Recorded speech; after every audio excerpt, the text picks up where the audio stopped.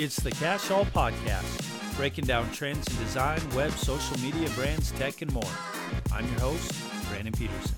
What was that? A new song, a new intro? That can only mean one thing. A new season of the Cash All Podcast. That is right, everybody. This is season 3 of the Cash All Podcast.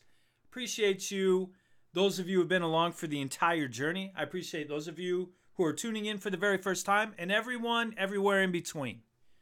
Hope you enjoy these episodes as much as I love creating this content. Today, we're sneaking into the deceiving world of anti-branding. This is where brands step off their polished pedestals and embrace a more down-to-earth identity. You see, a brand isn't just a logo.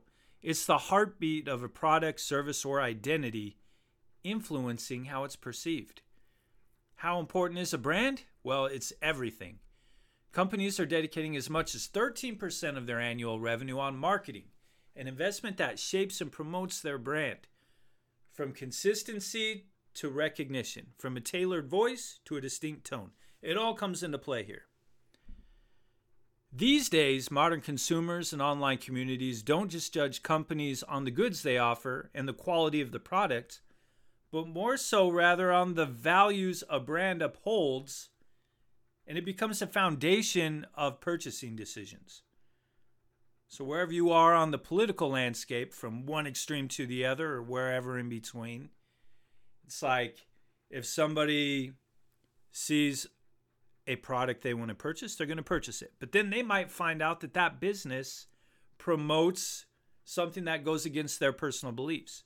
So then they're going to cancel it and find another business. There's nothing totally wrong with that. That's just the way of the world nowadays.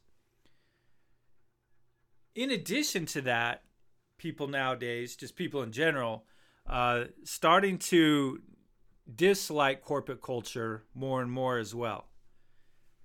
And so this kind of gives rise to a preference for smaller, genuine brands. Oftentimes it might be a small business or, a freelance worker, anything like that, where, maybe they don't have as much to invest into the brand, so it might be a little less polished.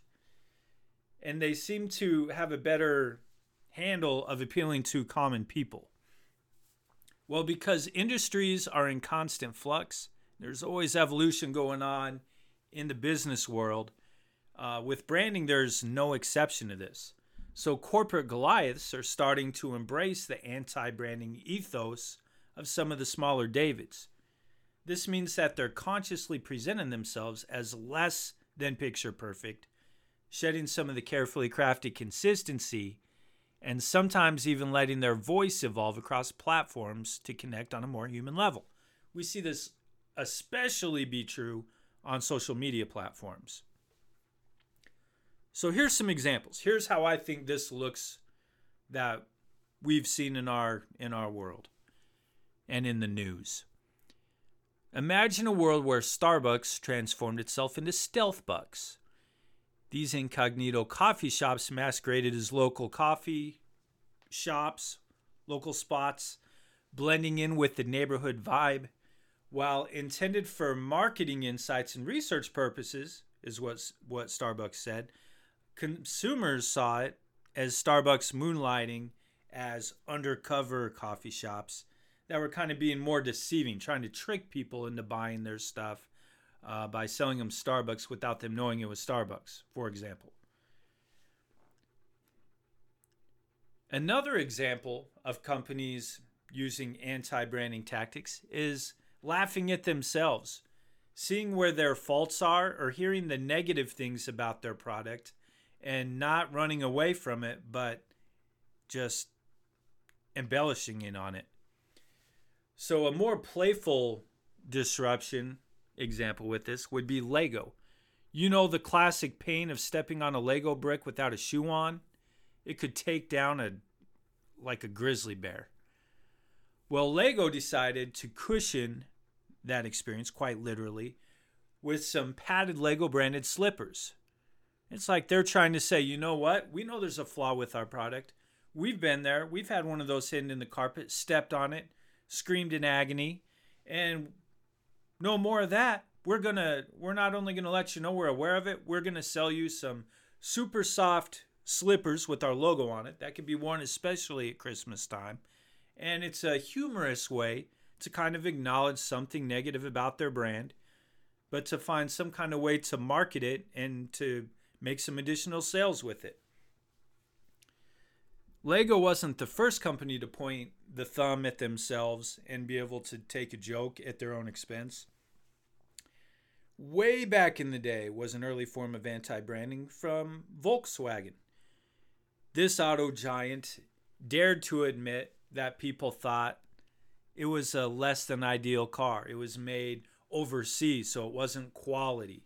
And in 1959, they had an ad campaign that was in a newspaper and magazine, and it boldly displayed a picture of their car, and right underneath it, it just had the word lemon. A sour strategy that undoubtedly turned some heads back in 1959. Instead of poking fun at themselves, Wendy's goes on the offensive. Who does social media banter better than Wendy's? Very few that I can think of off the top of my head. With a penchant for poking rivals without leaving a bruise, Wendy's engages in playful online sparring.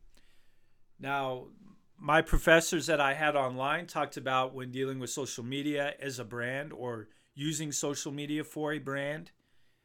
It's important when you're sparring with other brands that to keep in mind it's okay to punch up and it's okay to punch even, but never punch down.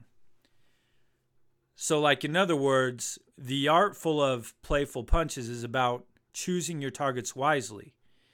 Wendy's takes pride in punching up and even, and this is why you always see them taking aim at companies like McDonald's or Burger King, people that directly compete with them.